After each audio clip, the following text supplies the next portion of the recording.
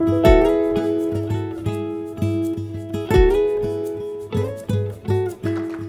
am glad to be back. Hopefully you feel the same. If you don't, I'm so sorry. Hope you had a good time last week, though, with Peter Lord. Hopefully he brought a little class to the regular joker you have up here on Wednesday night. Last Wednesday night, I knew he was coming to speak. Last Wednesday night was my wife's birthday, and so we decided we would do something for her birthday.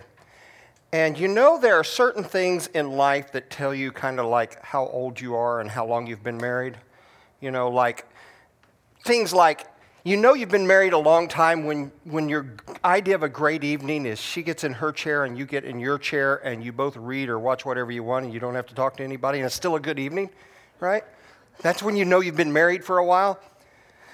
Well, I won't tell you how old she was, but I'm 59 and she's just about a week away from me. So I didn't tell you how old she was, all right? Just. So we went out for her birthday, and here's how we celebrated. We went and had a burger at Farmhouse Burger, and then we wandered around Costco. And I looked at her and I said, we have been married too long. We'll have been married 38 years. Actually, it'll be, it's a testament to her perseverance is what it is. Actually, it will be 38 in June, in May 31st. So that's where we were at. We were wandering around Costco while you guys were getting great Bible teaching, and which would have been okay, but it just cost me an arm and a leg every time I go in there. So, all right, we have 2 books to cover in Old Testament. Last 2 books, yes. Did you at least take her by the jewelry counter to look? No. Although we did buy flowers. Or she bought flowers. It was kind of one of those, I love these flowers. If you want them, get them. You know, that kind of thing. Yeah. Some of the romance, I think, has gone just a little bit. So, yes, we have 2 books to cover to finish the Old Testament. Now, last week, let's just do a little recap. 2 weeks ago when I was here. Here's what we looked at. Let me turn this thing on. There we go. We looked at this book, the book of Haggai. You can remember it from the cartoon because you have this guy hugging an eye, Haggai. And in the background, you see these kind of charred building pieces. That's because Haggai, the theme of it was rebuilding the temple. And he was part of the second wave that went back to Jerusalem after being exiled in Babylon. And so this is the book we talked about was the book of Haggai. A little bit about the prophet, just give you a little bit about the prophet. The prophet, we don't know a whole lot about him. But he was one of the only prophet that we have that doesn't talk about judgment, which is kind of refreshing when you've been studying the minor prophets, and it's all about judgment. To get to a prophet that doesn't talk about judgment, that's really, really refreshing. And he prophesied for only 4 months. Most of them prophesied for years and years, just 4 months. And that's another kind of interesting thing about him. The circumstances, if you'll remember, they came back from exile. They'd been in exile in Babylon for 70 years. They come back to Jerusalem after the king of Persia releases them and says, anybody that wants to go back can go back. They go back. Jerusalem's in a shambles. It's tore down. It's burnt. It's charred. The temple was destroyed. There was really nothing left. And their first job was to rebuild the temple. And I find that interesting. I wonder sometimes if you and I would do the same thing, because sometimes our first job was to build the walls, build our own homes, build those kind of things. But the first job was to rebuild the temple, which is a lesson to us that anytime you want to rebuild your life, you start with God and then work outward. You don't start with this stuff out here, and when I get all that stuff right, then I'll start working on my spiritual life. No, you start with your spiritual life first and work your way out. And so this group started off with great zeal, and then they started procrastinating. The work was hard, It was way more difficult than they thought it would be, and so that caused them to procrastinate. They got distracted. They got distracted with their own homes and building their own stuff. And then once you get distracted with that, you just kind of let other things go. They just got distracted, and so they had not been building the temple. They've been building everything else but the temple. And so Haggai comes back and starts encouraging them to get back on track, to get back and start building the temple because they had abandoned it. He basically tells them, you have to stop procrastinating. It was kind of a spiritual procrastination. There are some spiritual things you need to build in Jerusalem, and you're not doing it. You're procrastinating spiritually, which is something that's really, really easy for all of us to do, is to procrastinate spiritually. We just do it all the time. And so I gave you a short outline for the book that when you're procrastinating spiritually, here are the two things you need to do. You got to fix your priorities, because usually we've got priorities in front of God. We've got something that we've placed ahead of God, in front of God, higher than God, and we got to fix those priorities first. Because if you don't, you never will stop procrastinating. And then you got to focus on God's presence. And we all procrastinate. I am the king. I put out a Facebook video. Some of you may have seen it. I remember being in grad school, and I had finals coming up, and they were make or break finals. It was, they were like make or break finals. I had to study. And so I remember coming home one night thinking, okay, I'm going to hit the books. I'm going to study for these finals. But that was also the same night my family decided they'd start a jigsaw puzzle. And I am a sucker for a jigsaw puzzle. And so later on that evening, rather early that morning, it's 4 o'clock in the morning, I'm still working a jigsaw puzzle. Hadn't cracked the first book. I was a king of procrastination. So we all do this in lots of areas of our lives, but spiritually is where it really happens for us. And so we went through the book of Haggai. We talked about how he was encouraging the rebuild. We came away with these takeaways, and I'm going to rush through these takeaways really quickly, and then we will get to the next book. There it is. First of all, your choices matter. What you choose to do matters. You know, the people had chosen to work on their own homes rather than on the temple. Our choices matter, and even the small choices matter. My choice to even put the first piece in the jigsaw puzzle mattered, because that's all it took. Your choices matter. Your present situation can be both a revelation and a result of your choices and your priorities. That one stings a little bit. But when you look at where you're at, that is the result of a lot of your choices and your priorities, but it also reveals your choices and your priorities. If you drive a Maserati and your house is falling down around your ears, that's evidence of your choices and your priorities. I won't give any more examples because I'm sure I'll offend somebody, so let's not do that. But take a look at your life, and that will show you kind of the result and the evidence of your priorities. Any priority you put ahead of God is actually a liability. If God is not your priority and you have something else that's your priority, it will be a liability. I was studying in scriptures this morning, and it dawned on me that everything that makes our life easier also makes our life harder. Let that sink in. Anything that makes your life easier will make your life harder. For instance, a brand new house. It's bigger, you've got more room, it just makes life easier for you, but it makes it harder because there's more upkeep, and the mortgage payment is higher, and there's more things to take care of. Anything that makes our life easier ends up making our life harder.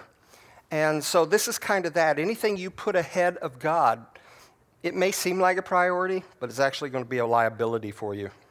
Realigning your priorities can revive your productivity. Sometimes we get so bogged down in stuff, we just need to. I'm kind of the guy, here's my organizational structure on my desk. If I don't know what to do with it, I pile it on my desk in piles.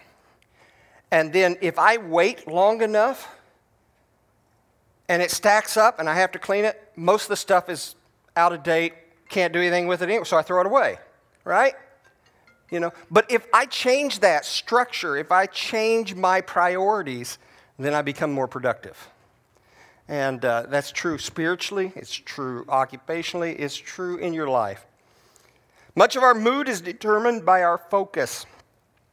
So it's possible that some of the discouragement and depression could be relieved by adjusting our focus. I preached this with a vengeance 2 weeks ago when we were in here.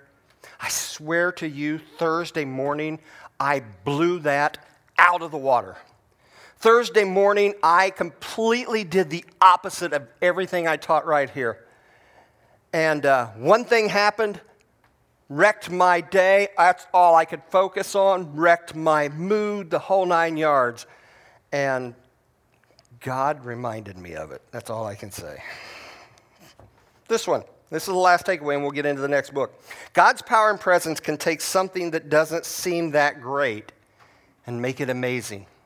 Remember, one of the problems with them rebuilding the temple is they were grieving over the fact that this temple, in comparison to Solomon's temple, was really nothing. They kept thinking about the glory of Solomon's temple, and so they couldn't really get invested in this. But the point is, it's not the temple, it's who's in the temple. It's not the brick and mortar, it's the person the brick and mortar represents. And when that person is there, he can do amazing things. And if you take a New Testament look at this, you and I are the temple. If you're a follower of Christ, if you're a believer, you and I, we are the temple.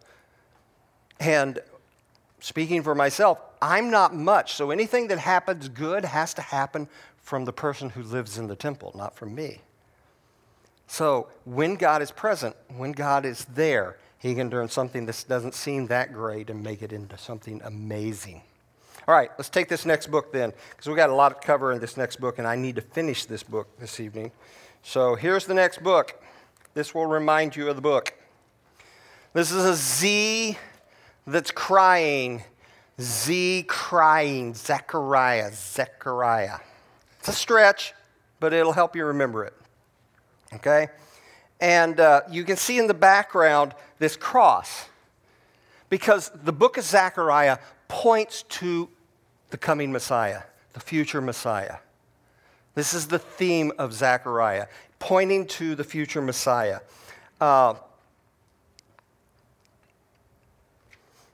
This is not an easy book. Let me just say that up front. This is kind of a tough book. Let's talk about the prophet first. We'll look at these. We'll look at the prophet, we'll look at the book, we'll look at the context, then I'll give you an outline, then we'll kind of work our way through the book. Okay, so the prophet. The prophet, we know from verse 1, is the grandson of Iddo. The grandson of Iddo. And if you look, you can find him referenced in Nehemiah 12:4. He's one of the exiles that came back in the first wave. There were 2 waves of exiles that came back, and he came back in the first wave, and Zechariah is his grandson. And Iddo was a priest. We know that from text. And so it's very probable, we don't know a whole lot about Zechariah, but it's very probable that he probably was in the priestly line too. If his dad was a priest, and if his grandfather was a priest, he probably wound up being a priest also. He's a contemporary of Haggai, the book we just studied, the prophet we just studied. Now keep your finger there and go to Ezra. Turn left and go past Psalms and past Esther and Nehemiah. Go to Ezra and look at Ezra chapter 5. Ezra chapter 5.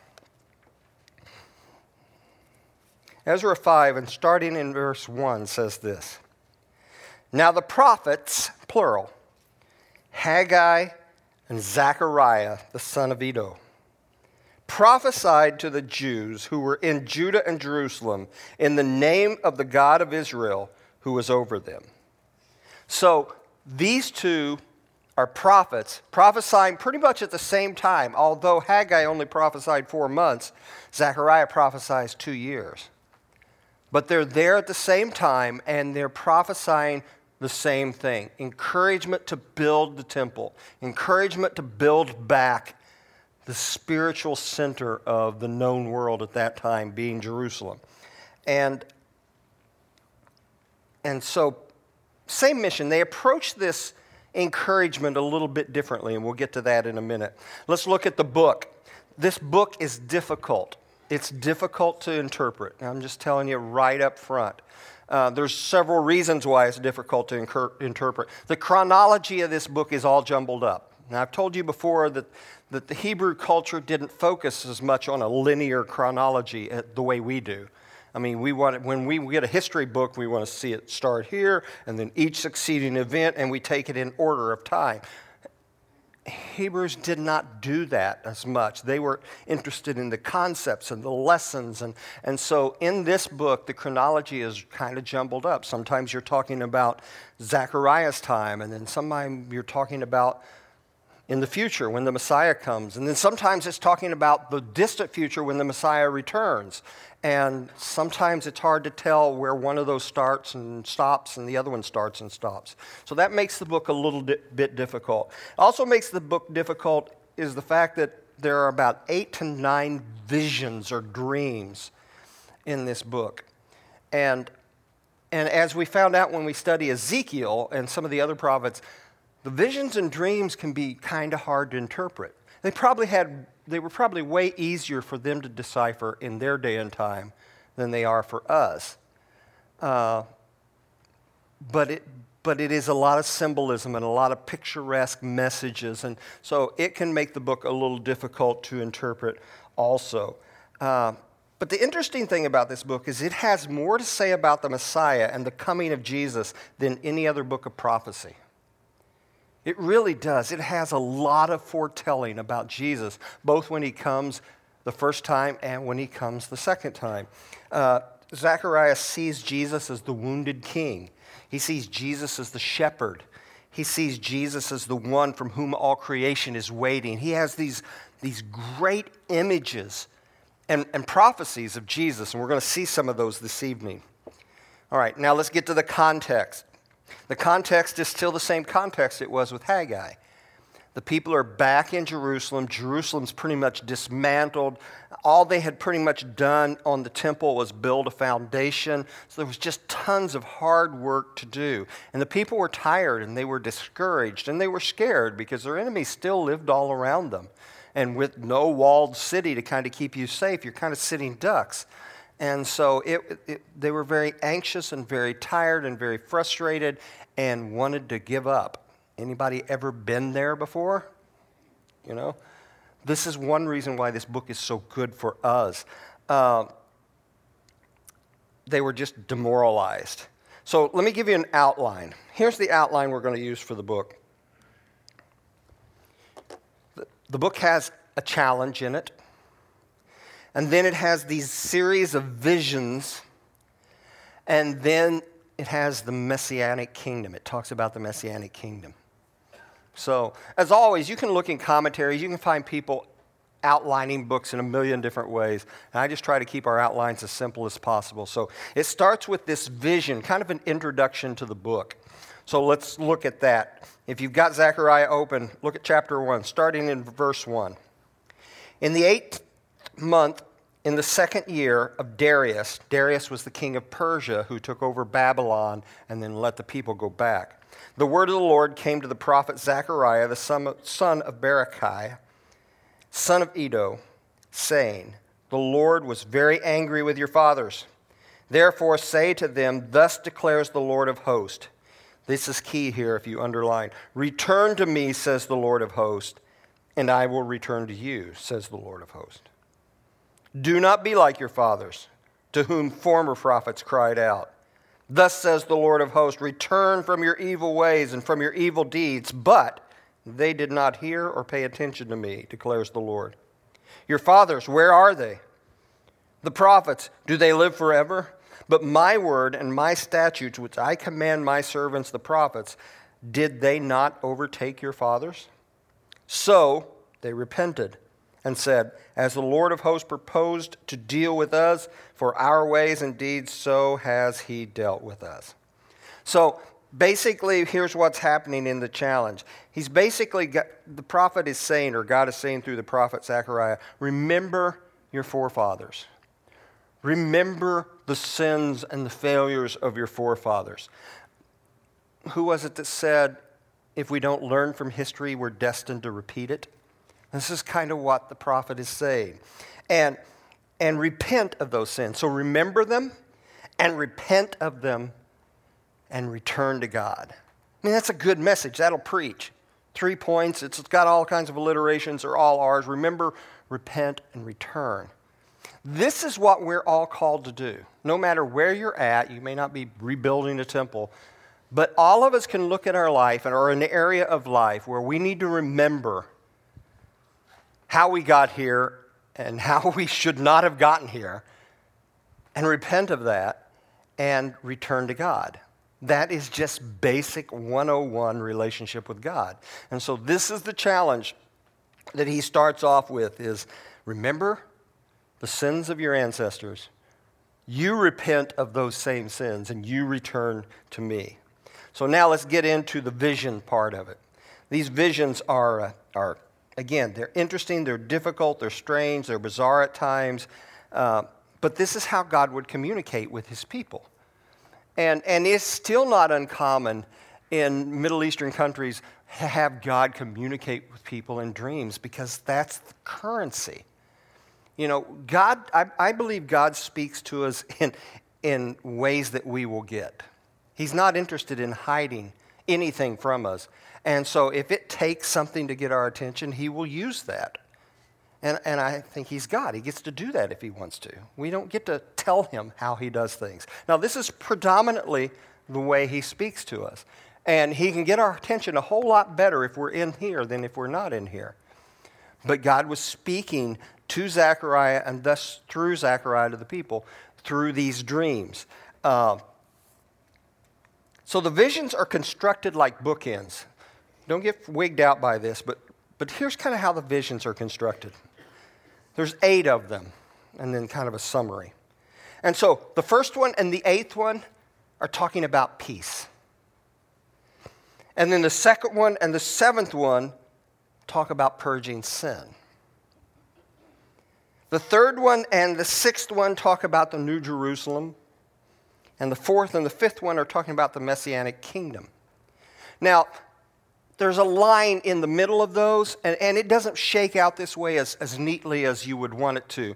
But predominantly 1 through 4 is more talking about Zechariah's time, and the latter is talking about future times. And they overlap some. It's not that neat and clean. But it's interesting the way these visions are constructed and laid out in the book. So we're going to look at, let's look at the ones on peace. Look at chapter 1, starting in verse 7. On the 24th day of the 11th month, which is the month of Shabbat, in the 2nd year of Darius, the word of the Lord came to the prophet Zechariah, the son of Berechiah, son of Iddo, saying, I saw in the night, and behold a man. See, I saw in the night, this is the dream. Behold a man riding on a red horse. And he was standing among the myrtle trees in the glen, and behind him were red sorrel and white horses. And then I said, What are these, my Lord? And the angel who talked with me said to me, I will show you what they are. So the man who was standing among the myrtle trees answered, These are they whom the Lord has sent to patrol the earth. And they answered the angel of the Lord who was standing among the myrtle trees and said, We have patrolled the earth, and behold, all the earth remains at rest. And the angel of the Lord said, O Lord of hosts, how long will you have no mercy on Jerusalem and the cities of Judah against which you have been angry these 70 years? And the Lord answered gracious and comforting words to the angel who talked with me. So the angel who talked with me said to me, Cry out, and thus says the Lord of hosts, I'm exceedingly jealous for Jerusalem and for Zion. I'm exceedingly angry with the nations that are at ease. For while I was angry, but a little, they furthered the disaster. And so God is basically, we'll stop here for just a second. Basically, it's like, how long are you going to keep us in the cold, God? How long are you going to punish us? How long are you going to... And God comes back and says, look, I want you to know I'm jealous for you. I want you to know I care about you. I want you to know that I'm going to bring you back. And yes, I punished you, but it says I punished you for a little bit.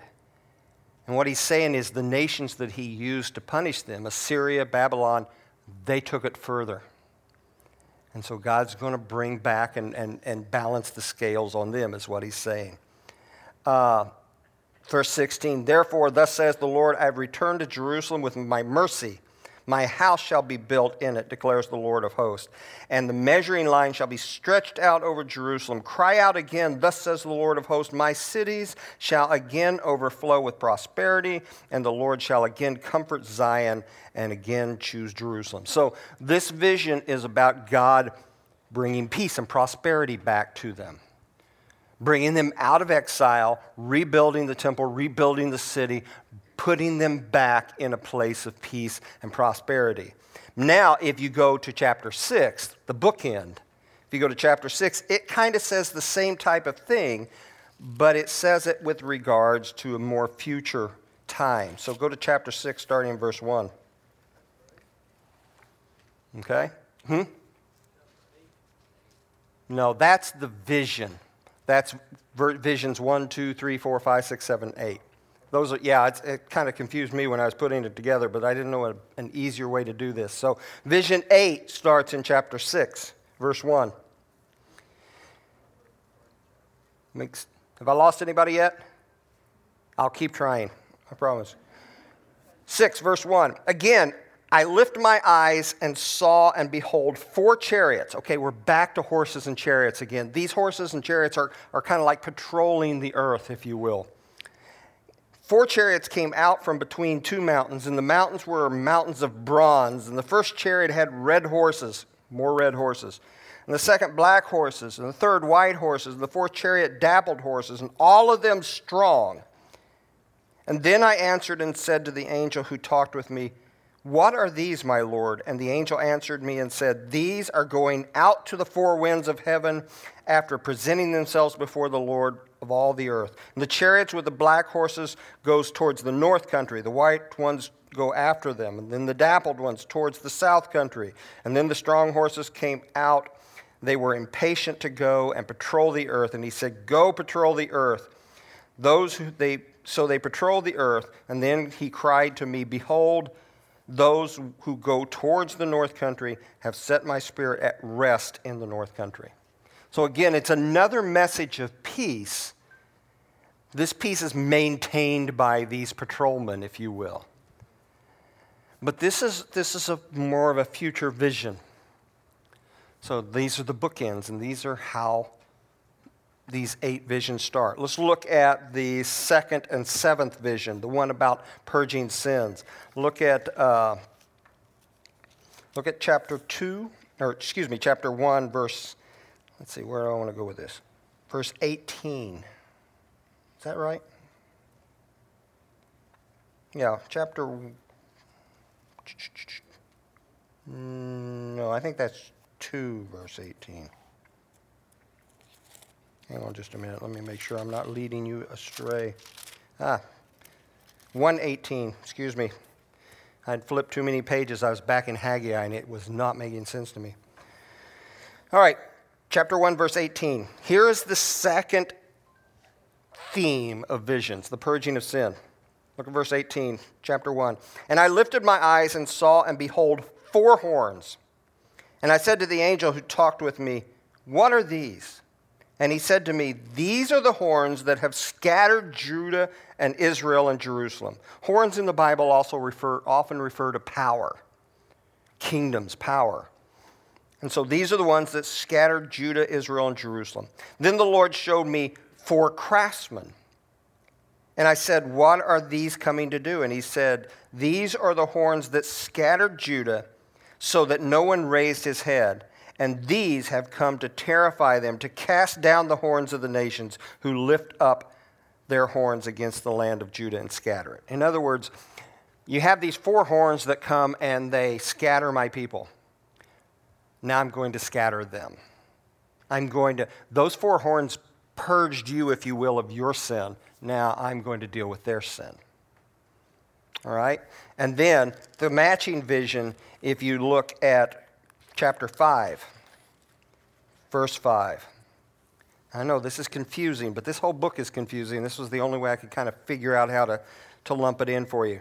Chapter 5, verse 5. Then the angel who talked with me came forward and said to me, lift your eyes and see what it is that is going out. And I said, what is it? And he said, this is the basket that is going out. And he said, this is their iniquity in all the land. And behold, the leaden cover was lifted, and there was a woman sitting in the basket. And he said, this is wickedness. Ladies, does it bother you that wickedness is portrayed as female? Just asking, just wondered. And he thrust her back in the basket and thrust down the leaden weight on its opening. And then I lifted my eyes and saw, and behold, two women coming forward. The wind was in their wings, and they had wings like the wings of stork. Told you it was weird.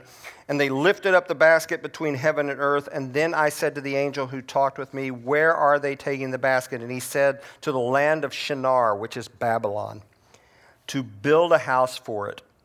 And when this is prepared, they will set the basket down there on its base. And it's just a kind of a symbolic way of God saying, I'm pulling the wickedness out of your land and I'm sending it back where it belongs. Okay, so both of these visions talk about kind of purging out the sin. All right? So let's go on to the third theme, the New Jerusalem. The third theme of the New Jerusalem. Look at chapter 2, verse 1. In the 7th month, on the 21st day of the month, the word of the Lord came by the hand of Haggai the prophet. Speak now to I'm wrong chapter, excuse me. I flipped over and grabbed 2 pages. I'm back in Haggai. God wants me in Haggai this evening for some reason. All right, let's try this again. Chapter 2, verse 1. And I lifted up my eyes and saw, and behold, a man with a measuring line in his hand. That sounds better. Then I said, where are you going? And he said to me, to measure Jerusalem, to see what is its width and what is its length. And behold, the angel who talked with me came forward, and another angel came forward to meet him, and said to him, run, say to the young man, Jerusalem shall be inhabited as villages without walls, because of the multitude of people and livestock in it. And I will be to her a wall of fire all around, declares the Lord, and I will be the glory in her midst. Up, up, flee from the land of the north, declares the Lord. Come out of exile, basically. For I have spread you abroad as the four winds of heaven, declares the Lord. Up, escape to Zion, you who dwell with the daughter of Babylon. For thus says the Lord of hosts, after his glory sent me to the nations who plundered you. For he who touches you touches the apple of his eye. Isn't that interesting? The people that God sends into exile in Babylon are the apple of his eye. Isn't it interesting that if God allows discipline to come upon us, we think he doesn't like us? It's hard to believe that we're the apple of his eye if he's letting something bad happen to us. But the God who sends them to Babylon says, you're the apple of my eye. Verse 9, behold, I will shake my hand over them, and they shall become plunder for all who served them. Then you will know that the Lord of hosts has sent me. Sing and rejoice, O daughter of Zion, for behold, I come, and I will dwell in your midst, declares the Lord. And many nations shall join themselves to the Lord in that day, and shall be my people. And I will dwell in your midst, and you shall know the Lord of hosts has sent me to you. The Lord shall inherit Judah as his portion in the holy nation, and I will again choose Jerusalem. So basically he's saying, I'm going to give you a new Jerusalem. Yes, you've been in exile. Yes, you've come back. Everything is destroyed, but I'm going to build you a new Jerusalem. I'm going to be back in the center of Jerusalem like I used to be. So he's talking more kind of a present day. But now, if you look at chapter 5, verse 1, again I lift my eyes and saw, and behold, a flying scroll. And it gets kind of weird here. And he said to me, what do you see? And I answered, I see a flying scroll. Its length is 20 cubits, and its width is 10 cubits. And he said to me, this is the curse that goes out over the face of the whole land. For everyone who steals shall be cleaned out according to what is on one side. And everyone who swears falsely shall be cleaned out according to what's on the other side. And I will send out, declares the Lord of hosts, and it shall enter the house of the thief and the house of him who swears falsely by my name, and it shall remain in his house and be consumed and consume it, both timber and stone. He's basically saying, I'm renovating, I'm rebuilding. I'm rebuilding a place for me. And I like the fact that when God rebuilds a place for him, he includes us. So, again, it's cryptic in places, but this is how this works. Let's go over the last one, the Messianic kingdom. Make sure we have time to finish. The Messianic kingdom. Look at chapter 3. Look at verse 1. Then he showed me Joshua the high priest standing before the angel of the Lord, and Satan standing at his right hand to accuse him. Remember the word Satan. We've talked about this before in the book of Job. The word Satan means the accuser. That in Old Testament, Satan was not quite as well defined as we have him in the New Testament. And he was seen almost as this kind of heavenly DA, and his purpose was to keep pointing out flaws and keep accusing. And so Satan standing at Joshua the angel's right hand to accuse him. And the Lord said to Satan, the Lord rebuke you, O Satan. The Lord who has chosen Jerusalem rebuke you. Is not this a brand plucked from the fire? Talking about his people. Now Joshua was standing before the angel, clothed with a filthy garment, and the angel said to those who were standing before him, remove the filthy garment from him. And to him he said, behold, I have taken your iniquity away from you, and I will clothe you with pure vestments, he says. And I said, let them put a clean turban on his head. So they put a clean turban on his head and clothed him with garments. And the angel of the Lord was standing by. And the angel of the Lord solemnly assured Joshua, thus says the Lord of hosts, if you will walk, in big word, if you will walk in my ways and keep my charge, then you shall rule my house and have charge of my courts, and I will give you the right of access among those who are standing here. Hear now, O Joshua, the high priest, you and your friends who sit before you, for they are men who are a sign. Behold, I will bring my servant the branch. This is the messianic portion of this. I will bring my servant the branch. For behold, on the stone that I have set before Joshua, on a single stone with 7 eyes, I will engrave in its inscription, declares the Lord of hosts. And I will remove the iniquity of this land in a single day. In that day, declares the Lord of hosts, every one of you will invite his neighbor to come under his vine and under his fig tree. In other words, the Messiah is going to make things right. Do you hear the references to the branch, the references to the stone?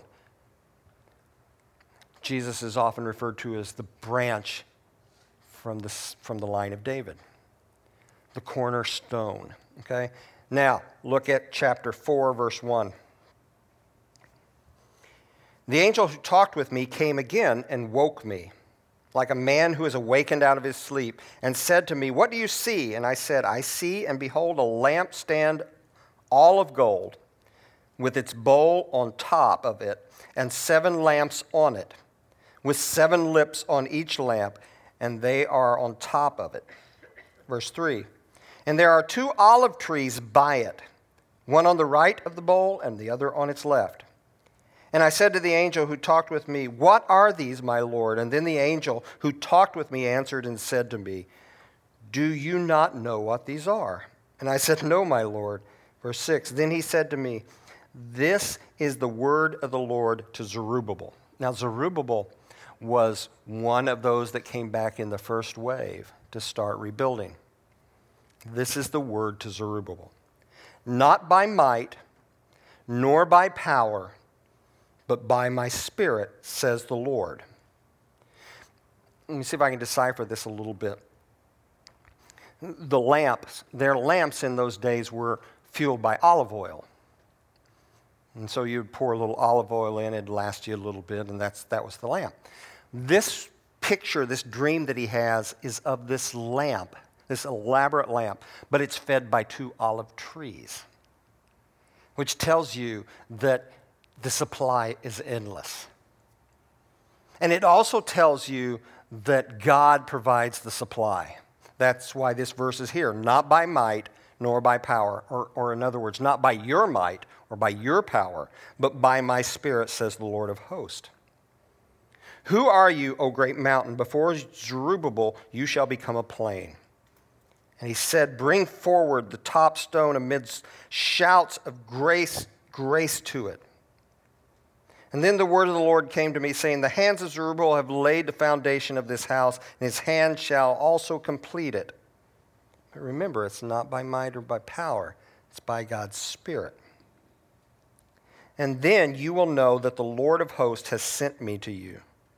For whoever has despised the day of small things shall rejoice and shall see the plumb line. Here's the plumb line again. We've already mentioned it. In the hands of Zerubbabel. Okay, we'll stop right there so we can finish this book. But these are these images, these visions that he has. And they're kind of hard for us to understand, and I'm not sure we all get all of it, but you can get the general theme here. And look at the progression of the themes. Peace comes from purging sin, from building a new habitation for God, for letting the Messiah rule. This is how peace comes. And these are the themes of the vision. And then God uses chapter 7 and chapter 8 to kind of summarize his intent. So look at chapter 7. Look at verse 8 of chapter 7.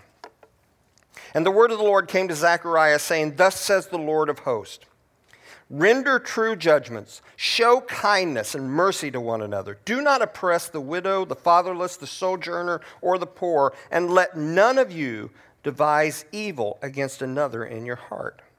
But they refused to pay attention and turned a stubborn shoulder and stopped their ears that they might not hear. They made their hearts diamond hard, lest they should hear the law and these words of the Lord of hosts had sent by his Spirit through the former prophets.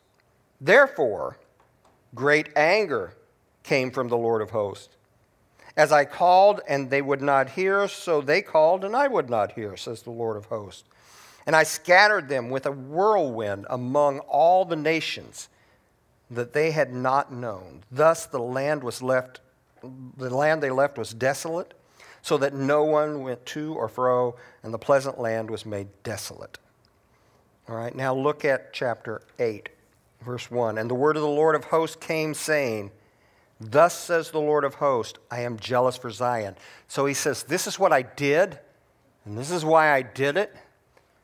I called and I called and I called, and they wouldn't listen. And not only would they not listen, they refused to listen and turn. So this is what I let happen. But he doesn't stop there.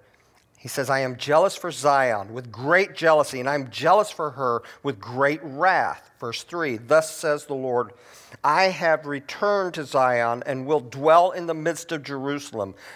Jerusalem shall be called the faithful city, and the mountain of the Lord of hosts, the holy mountain. Also look at verse 8. And I will bring them to dwell in the midst of Jerusalem, and they shall be my people, and I will be their God, their faithfulness and in righteousness. In faithfulness and in righteousness. So this is God saying, remember the context again, they're rebuilding this destroyed city, and they're tired and they're demoralized. And God's saying, look, I know what happened to you. I was there. And this is why it happened. But here's where it goes from here. So take heart. It's not there yet, but here's where it's going. I'm telling you where I'm taking this. So take heart, be encouraged, put your shoulder back to the wheel, because it's going to be okay. This is how God does this. All right, so that is the visions. Now let's finish up with this Messianic kingdom portion, and then we'll do some takeaways, and we'll finish this book as kind of a skim flyover, if you will. The Messianic kingdom. Chapters 9 through 14, there are some of the most poignant and pointed references to Jesus' first and second coming that you will find in the Old Testament. There are some wonderful references to him here. Look at chapter 9. We'll just hit a few of them. Chapter 9, look at verse 9. Rejoice greatly, O daughter of Zion. Sing aloud, O daughter of Jerusalem. Behold, your king is coming to you. Righteous and having salvation is he, humble and mounted on a donkey, on a colt, the foal of a donkey. Does that sound familiar? Hold your finger there and go to John 12. John chapter 12.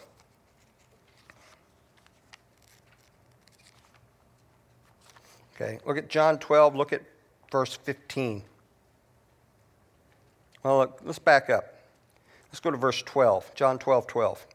The next day, the large crowd that had come to the feast heard that Jesus was coming to Jerusalem. So they took branches of palm trees and went out to meet him, crying, Hosanna, blessed is he who comes in the name of the Lord, even the King of Israel. This is why we celebrate Palm Sunday. And Jesus found a young donkey and sat on it, just as it is written.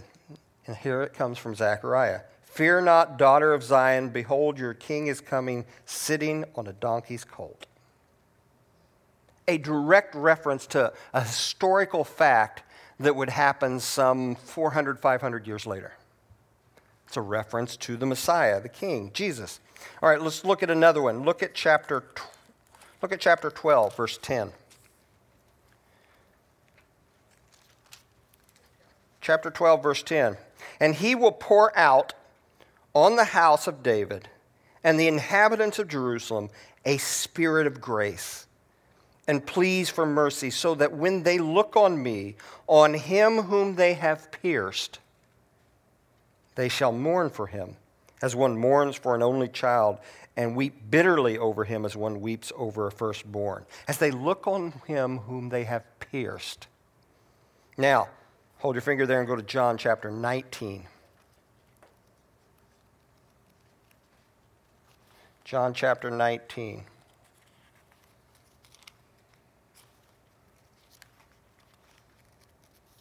My next Bible is going to have fatter pages. John chapter 19.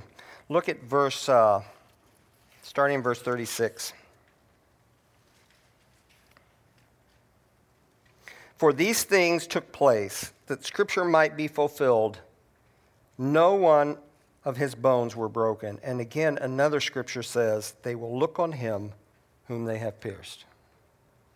Again, another very, very specific reference to Jesus, just to a historical fact about Jesus. Okay, I'll give you a couple more and then we'll finish up. Look at Zechariah chapter 13, verse 7. Awake, O sword, against my shepherd, against the man who stands next to me, declares the Lord of hosts. Strike the shepherd, and the sheep will be scattered. Strike the shepherd, and the sheep will be scattered. Look at Matthew. Look at Matthew chapter 26.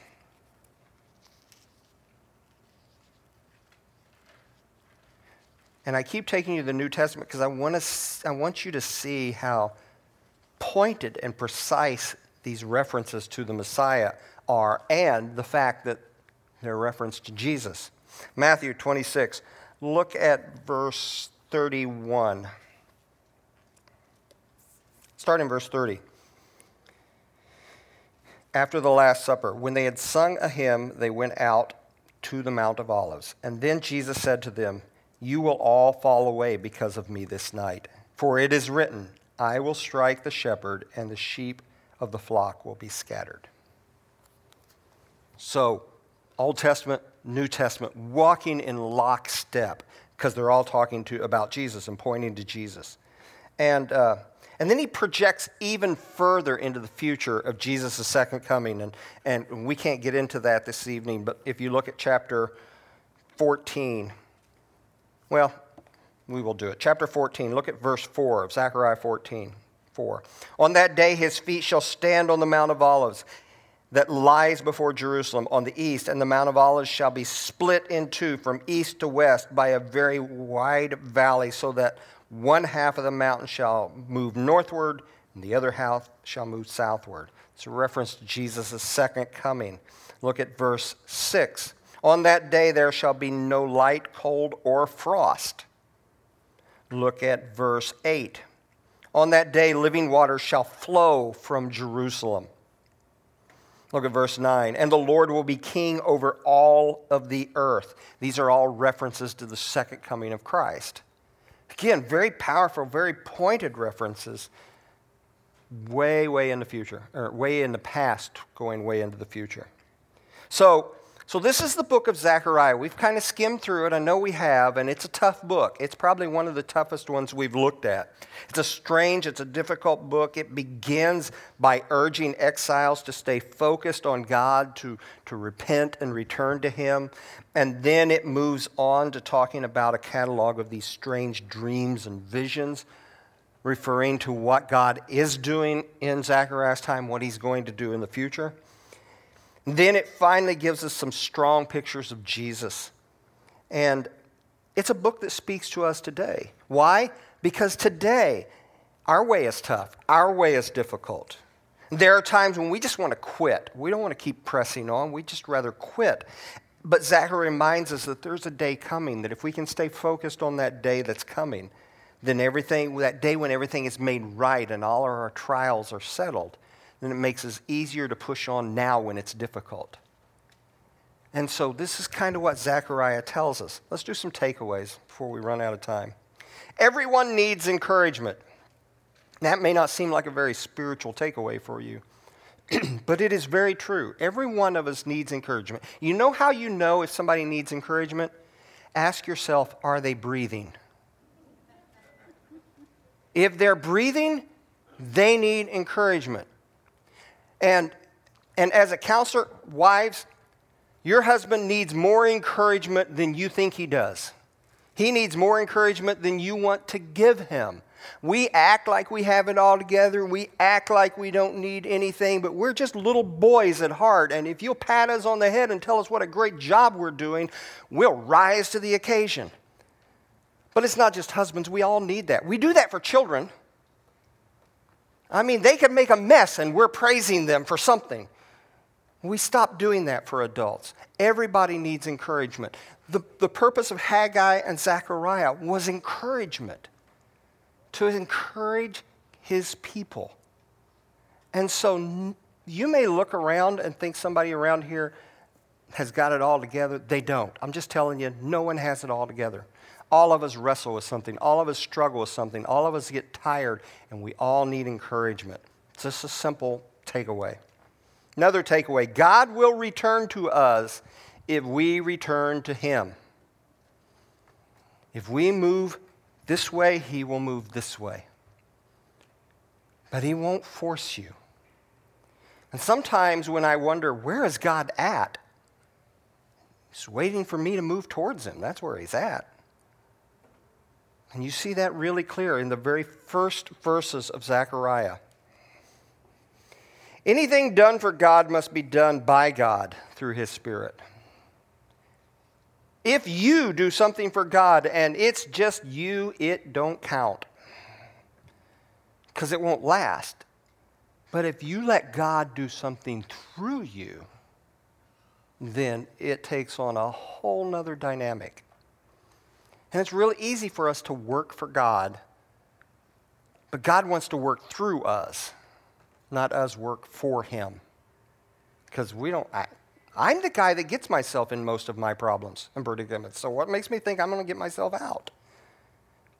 God wants to work through us, not by might nor by power, but by my Spirit, says the Lord. If you got financial problems, you're not going to get out of those just by being frugal. You're going to get out of those through the Spirit of God working in you. Same way with marriage problems or any other problem. It's not by might, not by power, but by my Spirit, says the Lord. God has to work through us. And the last one. Everything hinges on Jesus. His work of salvation with His first coming and His work of judgment with His second coming. It all hinges on Him. We get to go along for the ride. Why? I have no idea. I ask myself that a lot of times, almost every day coming to work. God, why do I get to do this? Because I know I don't deserve it. I know I don't even deserve the least of your blessings. So why do you keep to do this? Because everything comes through Jesus, and everything comes for Jesus, and everything is by him. And it all hinges on him. I mean, you see this in Zechariah probably more closely than you do anywhere in the Old Testament. It's all about Jesus. It's not about us. It's about him. All right, any other takeaways you can think of before we close this book of Zechariah? It's not been one of the easier books we've worked through.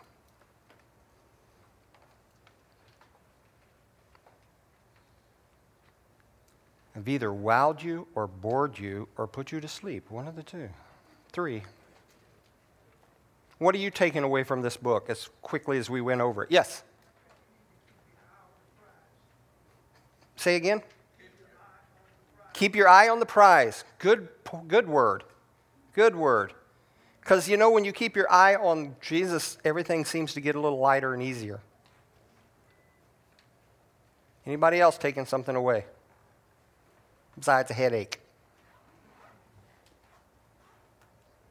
All right, we have one more book in the Old Testament. Then we'll start studying the Apocrypha. No, I'm just kidding. I'm just teasing. Just teasing. But Malachi's going to be a good book for us. We're going to have some fun with that. I'm going to try to finish it in one night, but it's going to be good. All right, let's pray together. Father, thank you for the book of Zechariah. It is a difficult book, Father. It's not always as clear and as systematic and as bullet point as we would like for it to be. But it has much to say to us. Much to say to us, because we do get discouraged, just like the returning exiles were. I mean, it's hard. Things are tough. It'd just be easier not to do it sometimes, to do something else sometimes. And you tell us, as the brother said, keep our eyes on the prize. Remember who we are. Remember whose we are. Remember what you're going to do. Remember how you're going to do it. Remember that there is more to life than this life. This is what Zechariah reminded the people of, and it's what he reminds us of. So, Father, forgive us for being so easily sidetracked, so easily discouraged, so easily defeated and deflated. For we are children of the King, and nothing is withheld from us, and you own the cattle on 1,000 hills, and in the end you're going to roll this whole thing up like a scroll, and what do we have to be discouraged about? So show us, Father, how to walk in the encouragement of Zechariah this week, and we ask for that in Jesus' name. Amen.